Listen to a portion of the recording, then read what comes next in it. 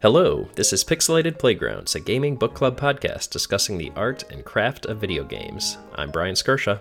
I'm Josh Kalecki. And today we're talking about Before Your Eyes. Developed by Goodbye World Games and published by Skybound Games, it was released for Windows on the 8th of April 2021. And we'll be talking spoilers, so heads up if you're sensitive to that. It is a pretty short game, so if you're worried about spoilers, I'd recommend going and playing it. It'll probably take you about as long as this podcast will. Yeah, absolutely. So I played this game shortly after it came out due to the sort of critical response to it. And honestly, the main mechanic, the blinking, just sort of intrigued me.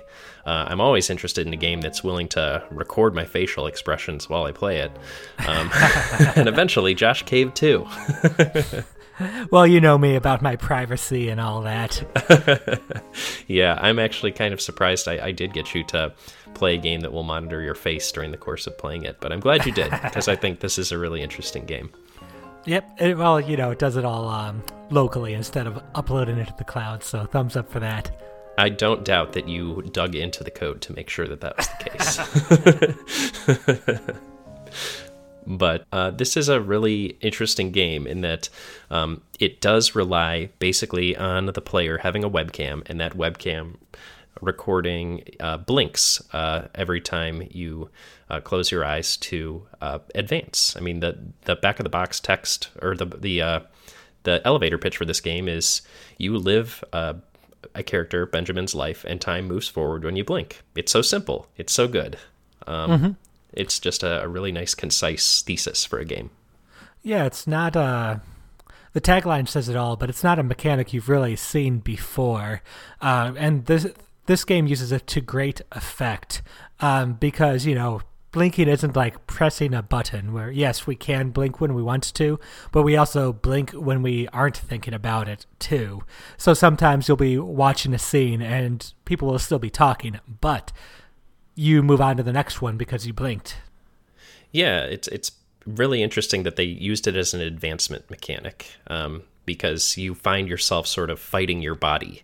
As you said, Josh, blinking is inevitable, but you can try and hold it off for as long as possible if you, say, want to stay in a scene longer. But if if eventually your body will betray you, and you'll have to move on. The interesting thing about this mechanic is they also subvert it at the same time by sometimes asking you to keep your eyes closed, which is equally interesting, and actually to me, because I'm a nosy motherfucker, equally difficult. Yeah, you want to see what's going on, but they drop that at you, and they drop that on you at the end of it. Yeah, it's very true, and the patience they're asking for me to just sit with my eyes closed and listen. You'd think I'd be better at this, given I'm like an avid podcast listener, but no, I struggled mightily with those scenes, probably more so than the ones where you keep your eyes open. But let's take a trip down memory lane, because this game was originally conceived way back in 2014, which surprised me, because in 2014, webcams were not as ubiquitous as they are. And neither was the facial detection algorithms as advanced as they are these days. So yeah, for something to be able to tell that here's a face, not only is it a face, but it's also blinking right now, I'm sure the game developer has benefited from some advancing of the state of the art since this game was first conceived. Absolutely. And, they were working in a pretty high-tech space when they were conceiving of it in USC back in 2014. Will Hellworth was basically saying, he had this idea and wanted to modify a game to read in response to people's facial expressions, which I found really interesting. They eventually kickstarted the idea as a game called Close Your, which was funded in 2016 and slated for a 2017 release, although they did not make that, and eventually had to get external funding from a company called Riot, who eventually helped them put this game out in 2021 in the current state. In the interim, everybody got a webcam. Thanks, Yay. COVID. So yeah. It's like how everyone got a game controller after Super Meat Boy came out for Steam. Yeah, that's right. It's really interesting that, events, sometimes external to games, sometimes internal to them, will drive the adoption of a certain technology, and then that opens the door for a lot of new things. And I think that everybody getting webcams in 2020 really boosted this game's profile when it came out in 2021 in an unexpected way. I do like this is a kind of example of the indie game space and this experimentation you see where they'll take something like a webcam and try to make a novel input mechanic out of this. I will say on Twitter around this time last year, I saw someone trying to make a platformer based on how open your mouth was at the time. And I think this game did a better job with it. Yeah, it's funny because novel input mechanics seem like a huge dice roll to me. I mean, there's already so much that can go wrong or just not go right enough when developing a game. And leaving the novel input mechanic of a webcam and making sure that you are able to account for every single type of human face and glasses and other things just seems while for this game it seemed to have a great payoff, it's such a daunting thing to overcome. And I think some of the response to this game that was middling was because they had a rough time with that input mechanic. I will say that I had a rough time with the input mechanic. I eventually had to switch over to button control. I think it's because I got a pair of these glasses things on me. And yeah. Not the best lighting where I play games either. So I think it was too much of a struggle for the game to understand when I was blinking and when I wasn't. I really enjoyed the game afterwards when I wasn't just trying to ferociously blink at the computer and get it to understand what I was doing. So I think I got into the tone of the game a little more once I switched away from that. Yeah. Well, I'm glad you were at least able to continue to experience the story, because I do think this game's story and plot and message sort of stand on their own with or without the blinking mechanic. I think that's definitely something that helps underlie the overall message of the game, but it still is a strong story and writing even without it. But maybe we should set up exactly what this game's about. So what happens is you wake up and you're on a boat. You got your ferryman taking you to the afterlife. The ferryman, does he have a name in the game? Just the ferryman. Just the fox-looking ferryman is reading from a thesaurus and yelling at seagulls. I was pretty instantly charmed by this. Yeah, you're on your way to the afterlife. You're Benjamin Brin, and you basically interact with Benjamin's memories through the eye-tracking blink mechanic, as we said, in order to progress. And the game, reads and responds to your emotions, and as we said before, you see Benjamin's life, time moves forward when you blink. It's nice and simple. How the game sets up this framing narrative is that the ferryman is trying to record the story of your life so that he can present it to the, all-powerful cat god who's going to be judging you at the end of the ferry trip. So you're going through the scenes one by one so we can figure out what's going on with you. That's right. So is sort of a setup to cosmic judgment. The ferryman is trying to figure out your story so he can properly convey it and hopefully gain you access to, heaven. And so the first portion of this game is about revisiting the life of Benjamin. Growing up, discovering, meeting his parents, Ellie, who is a aspiring composer who becomes an accountant, and Richard, his father, who is a professor. And honestly, seems like a pretty hapless dude. He's a professor of maritime archaeology, which I found to be hilarious. It's not something that is in huge demand in the industry, perhaps. No, maybe not. He's sort of portrayed as kind of like an easygoing, intelligent, but very easygoing and sort of hapless individual. He doesn't, to my estimation, add too much to the overall story, but he's just sort of a constant presence, and the way the characters bounce off of him, like his and Ellie's interactions, are charming. I think it's worth saying right off the bat that the voice work in this game, Ellie, portrayed by Sarah Burns, and Richard, portrayed by Eric Edelstein, are astounding. They're great. They work really well together.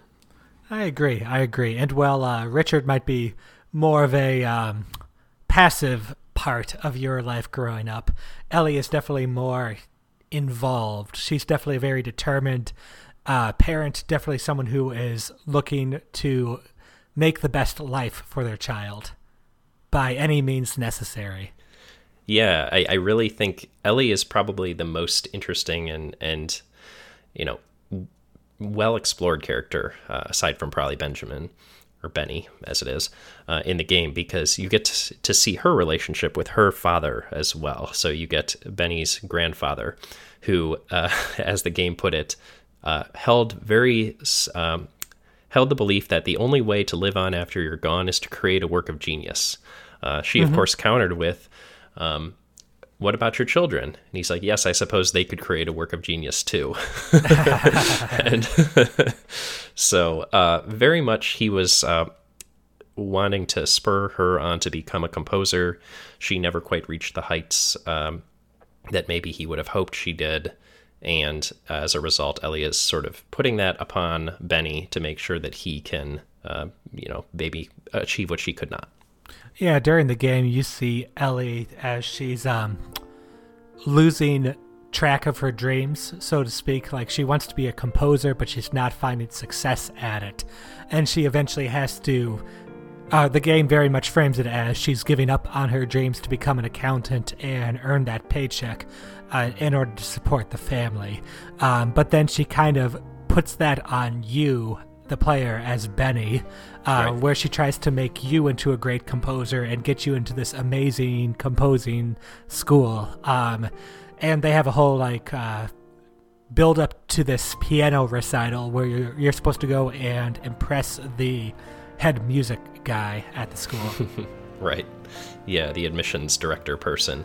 And you can tell me and Brian were very involved in the world of child prodigy music things when we talk about the head music guy. Yeah, head music dude. But yeah, he is a jerk. But the funny thing about this scene is the game, up until this point, has given you a sort of series of light choices, right? You can choose what things to interact with on the screen, but as far as I can recall, and I might be incorrect about this, but regardless, the point stands.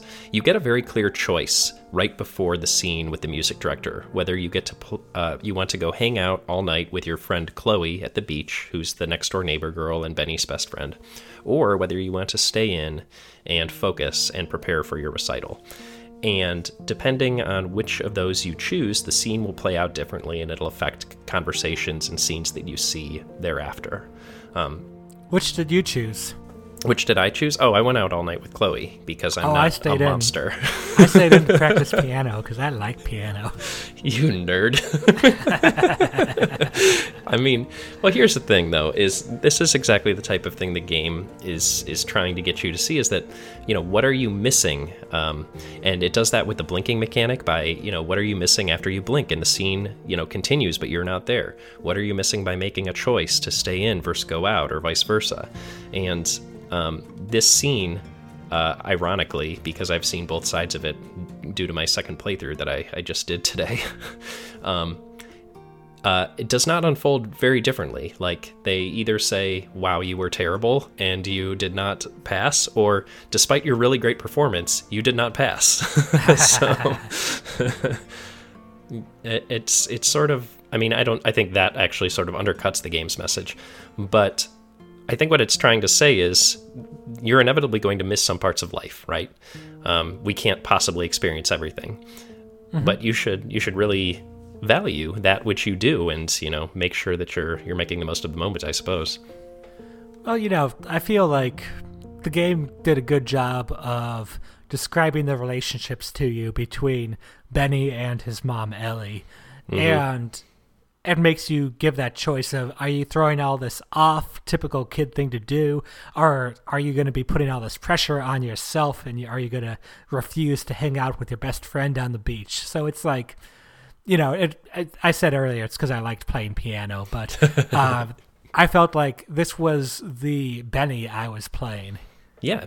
And I think I mentioned earlier that I did a second playthrough. And to your point, Josh, I think that is not something I would have wanted to do to this game if it wasn't to refresh my memory. Like, I really do feel like your Benny is your first time through this game, how you reacted organically in the moment. I was, more for research purposes choosing the other option my second time through. I really do feel like the canonical Benny is the one that I made on my first playthrough. The head Benny. Right.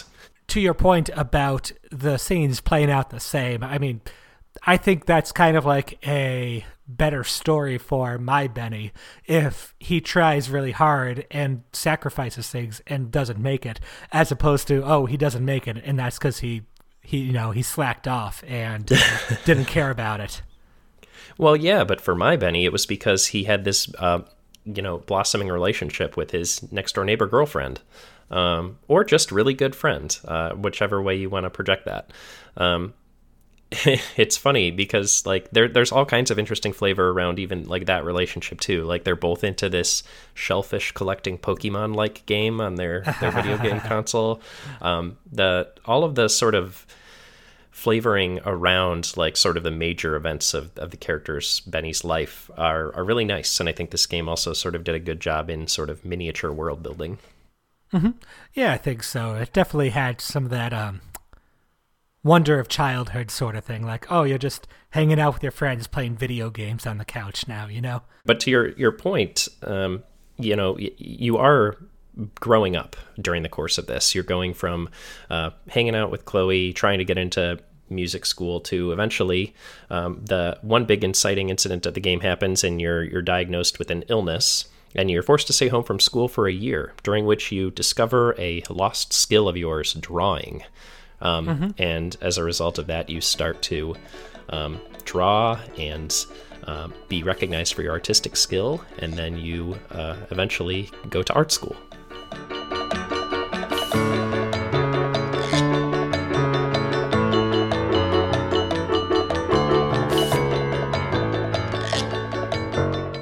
I liked how this was a callback to the very early parts of the game where you're just kind of messing around with everything, taking the systems and the questions as they come to you, and you doodle a little toy boat.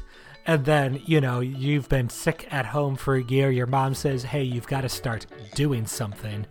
And so you draw the boat again, and it's like, oh, I like this. I'm getting good at this. Now I'm going to art school. Yeah, it's a really nice sort of montage where your boat goes from like a stick figure boat to like a fully realized artistic rendering of a boat. And they're like, the mom once again is like, oh man, he might be good at this. And it's funny because the same thing happened when like you played a C chord on the piano or like correctly mimicked her composition by ear, which would be impressive for like a 3-year-old. Oh, for sure. Oh, I think we should take a moment to say how good the music in this game was. Super dug it. Yeah.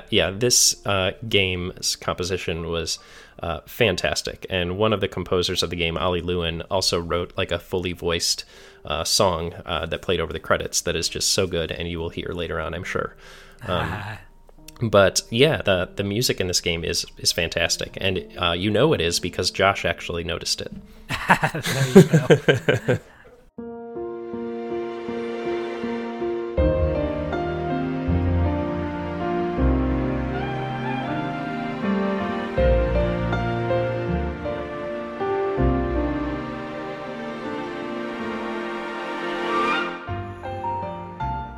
So you're going off to art school.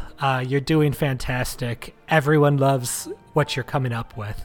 And you're kind of given a chance to maybe fulfill that dream of your mom's to create a great work of art or to be a great artist. I know there was a point where you were offered a chance to sign up with an advertising company. And I want to know what... You probably chose both things if you did 2 playthroughs, but I crumpled the contract up because I didn't want to let money get in the way of my art. How did you go about it? Actually, that is one decision I couldn't remember how I chose, and it turns out on both playthroughs I chose to accept the contract because I knew money was hard to come by as an artist. Bringing your real-life experiences into it, huh? Yeah. So, yeah, I'm glad you chose the other side of that coin. But yeah, it's really interesting. I liked the paintings that they sort of made up for Benny to have created in this game. They're sort of like they change between types. They're either super minimalist or like very pastel and evocative, I guess. It's fun because you can create ones that all have either the same style, or you can create ones that mix the styles in between them. And I found that to be pretty interesting. The way you paint things in this game, too, is pretty interesting. You look at an object and you blink, and that captures the essence of it, quote unquote. Then you drag it over, you look over at your paper, and you blink again, and it gets transferred onto there. Well, that's kind of how I go about podcasting, actually. I look over at my notes, I blink a couple times, and then I transfer it into this microphone. And it either comes out zany or erudite or none of the above. Sometimes. But yeah, so at the end of that scene, you're a world-renowned artist, but your mother has gotten an illness and passed away tragically. I think that happens regardless of what choice you make about the contract, correct? Oh no, she lives a long and happy life if you sign the... No, it's the same. I was about to say, damn. It turns out it was the money that was killing her all along. I mean, not untrue, given her work as an accountant, but... Zing. But yeah, we'll continue on. But yeah, basically, all of that has passed. Your world-renowned artist, your mom died, and the coyote. We flash back to the boat. The ferryman coyote person that you mentioned is dancing for joy because he finally pulled a soul out of the water who was worthy of passing the gate and getting into heaven as a famous artist person. Mm-hmm. Except this was all a lie.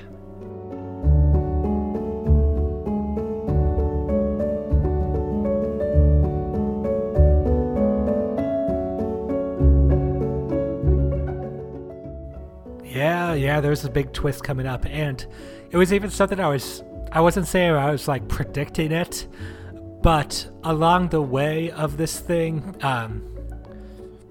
well, what happens is when you had that illness, that was it. Everything you hear in that story afterwards is just a kind of like dream that this little 11 or 12-year-old boy is having about the way things should have gone. And like kind of looking back at it, I remember as the story went on, I was like, this is, starting to be a little bit improbable. He's a genius at music. He's a world-renowned artist, too. And yes. He's an artistic polymath. Dedicated this gigantic and well-respected gallery showing to his mother. And, it started seeming a little bit too on the nose, and then you get the twist. And it all like made sense. What seemed like a little bit of clunky storytelling when I was going through it just kind of wrapped in on itself, and you realized what good writing it was. Yeah, I mean, looking back on it, Benny, who is 11 at the time of his passing, it is a child's perception of success in artistry, right? Like, you get the big deal, you get the big gallery show. It's interesting to me that they even built in the fact that his mom had passed at some point there, though. Like, that's not really something I probably would have, as a child, conceived as a possible thing that would happen. But it's also revealed that he's a pretty decent writer, too. So I guess maybe he had a hand in writing his own tale here.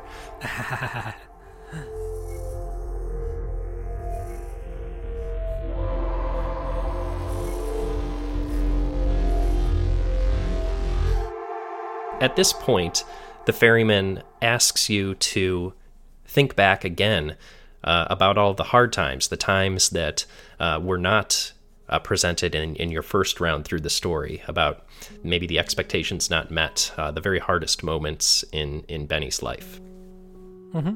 And I think that was some of the more affecting parts of the game to me, where you hear that story. It's a story he writes for himself about how he goes on to be a great and successful artist. This has happened after he's frankly disappointed his mom the first time with the music school, and he actually overhears like a nighttime conversation between his mom and his dad about that.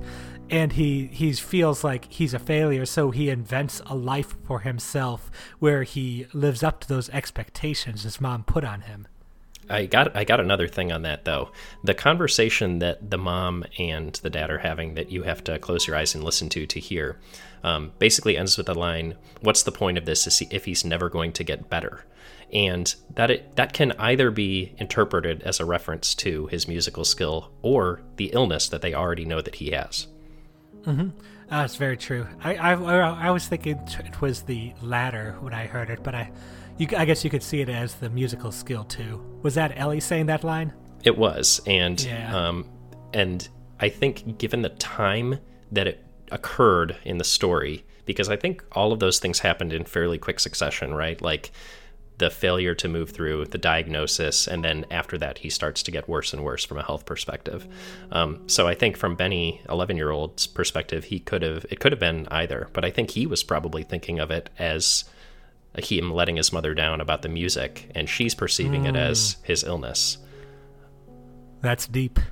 Yeah, it's interesting and sad. Very, very sad. Yeah, this game gets sad very fast. Not only do you see like, oh, this perfect life, it's a lie, but it's also like it kind of breaks your heart that it's a lie. Like it's the one that he chose. That's the story he aspires to.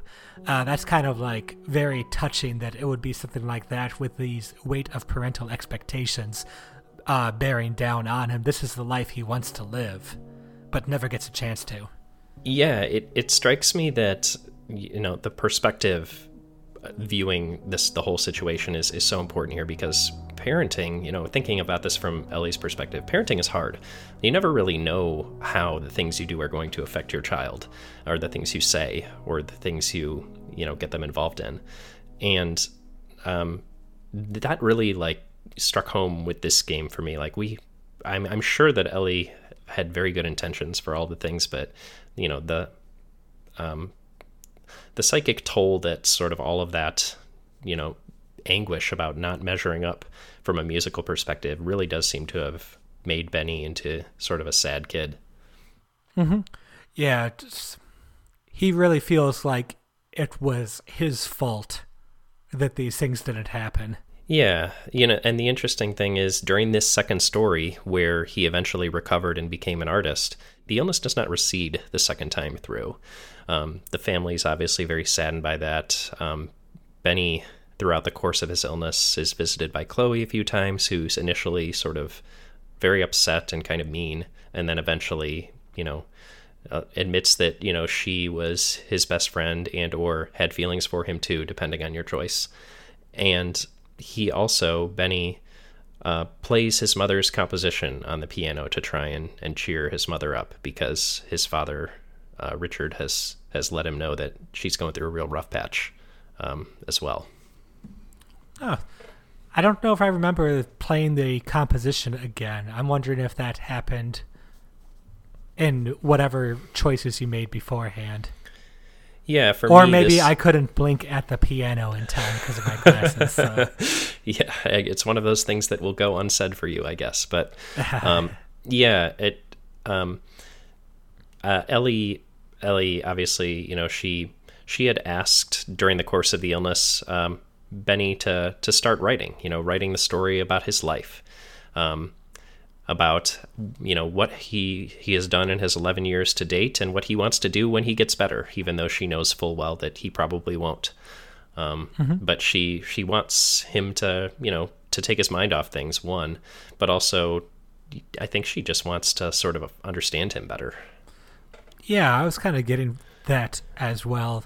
I think another interesting thing is the story that Benny writes for his mother is the same story that you, the player, write with the ferryman on the kind of interlude between the two acts, if you will, when the ferryman asks you questions about your life and you are like, oh, Chloe was my best friend, or oh, Chloe was my first crush, or, you know, different choices like that. And Benny creates that story, and then turns out he wrote that in the real life too in the second act. Yeah, so he writes this typewriter story for me. Sorry, he writes this typewriter story for me. It was about he was a lonely, weird kid in a seaside town, and about how his mother pushed him too hard. She was very demanding, and that was kind of just what I was feeling in the moment. And when you think you're just talking to the ferryman. Right, exactly. But then when I realized that was going to go back to Ellie, to his mother, obviously she cried when she read it immediately and, ran out of the room. That was pretty sad too, sort of her realizing what she had subjected him to unknowingly. Yeah, that sounds very affecting right there. But as we come up to the ending, and the ferryman sort of decides how he wants to portray Benny's life story to the gatekeeper of the afterlife. He starts to read a different story, and simultaneously, Ellie begins to read her response to Benny's life story. Basically, she said that when she read through Benny's life story, she didn't quite understand, or she didn't quite get that, and she wanted to give her account of the great life of Benjamin Brin, the Benny I've known for 11 years, she said. And it's all of this incredibly touching rhetoric about how Benny was able to bring joy to their lives even when it was most difficult. And he nonetheless, although he lived a short and ordinary life, he nonetheless lived a good one by giving hope to his friends and family. And pleased by this display of heart and sincerity, the gatekeeper allows him to pass through. It was a very touching moment for sure, especially coming from Ellie, who Benny feels like, there's these expectations that weren't met. Difficult relationship with his mom throughout his life, I think, because of that. And hearing her words about how she saw his life was a great moment. This game had a lot of feels in it. Oh, yeah. Like, by this point, and you might not have gotten this without the blinking mechanic, but you are blinking back and forth between the gatekeeper, or the ferryman and Ellie simultaneously reading this story. And for me, this was as tears were streaming down my face, so I was blinking quite a bit and going back and forth between the two, and it just was this vicious cycle of seeing these two things come together, these two incredibly touching moments, and it just gutted me. I was ugly crying by the end of this game. Aw. No, this was a great game, very well done. It would have been a great story if it didn't have the blinking mechanic, but that blinking mechanic it was weaved through it so well throughout the entire game in unexpected ways.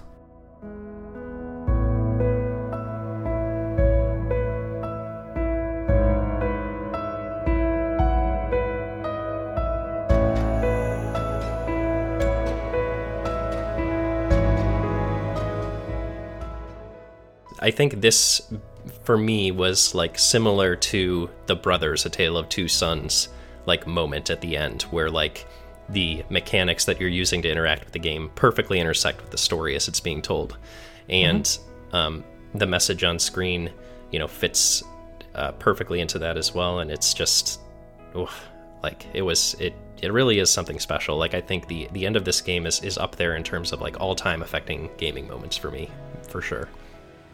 What's interesting for me is how the game kind of subverted my expectations a bit. When I heard about the mechanic and I was first starting to go through the game, I was thinking the kind of, the moral of the story, was going to be that life goes by so fast, blink and you'll miss it. But then it turns out that half of the life I was living was just a fantasy anyways. So it kind of... It threw me off a little bit when that twist did come around and you realize this isn't the game I think I was playing. Or this isn't the game I thought I was playing.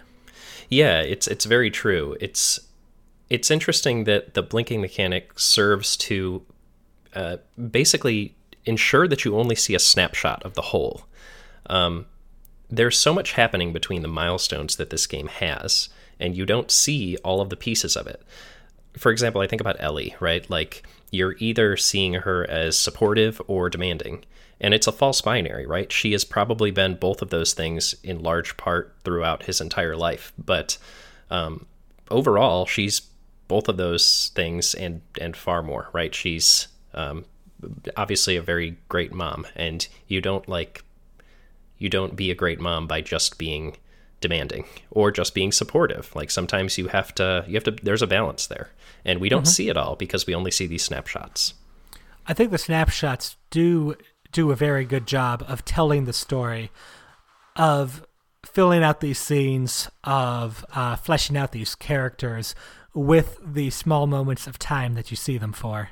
One concept that I often heard talked about with this game was the idea of perceived lifetime, right? Like, early on in the game, you see the first year of Benny's life pretty over the course of quite a few minutes as compared to like the years and years that pass after that.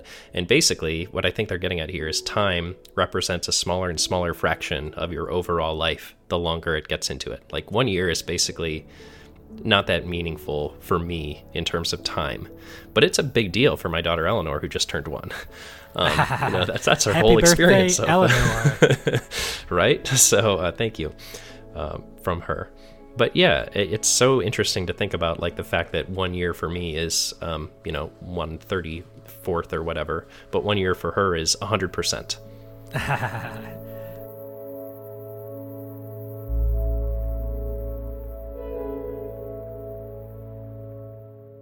There was a moment at the end where Benny's in the hospital, and you start seeing kind of like his final days, his final weeks. You see the big, angry, scribbly lines in front of him that I think is representing pain.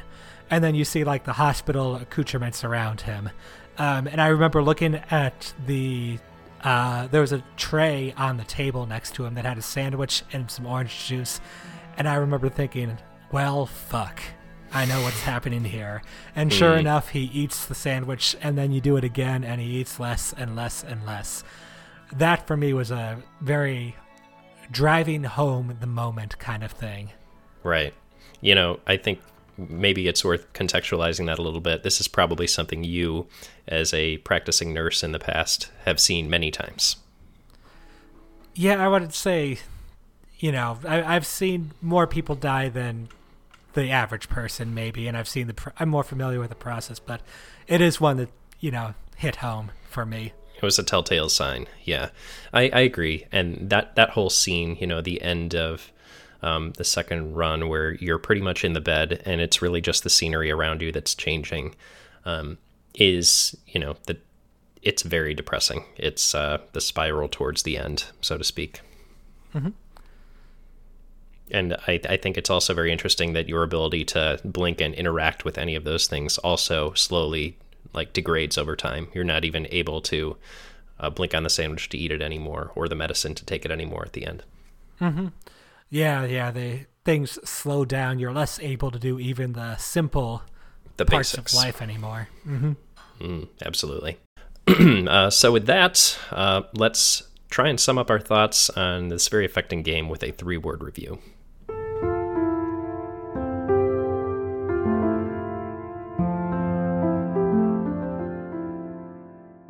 Alright, my 3-word review for this game is Time Ever Onward.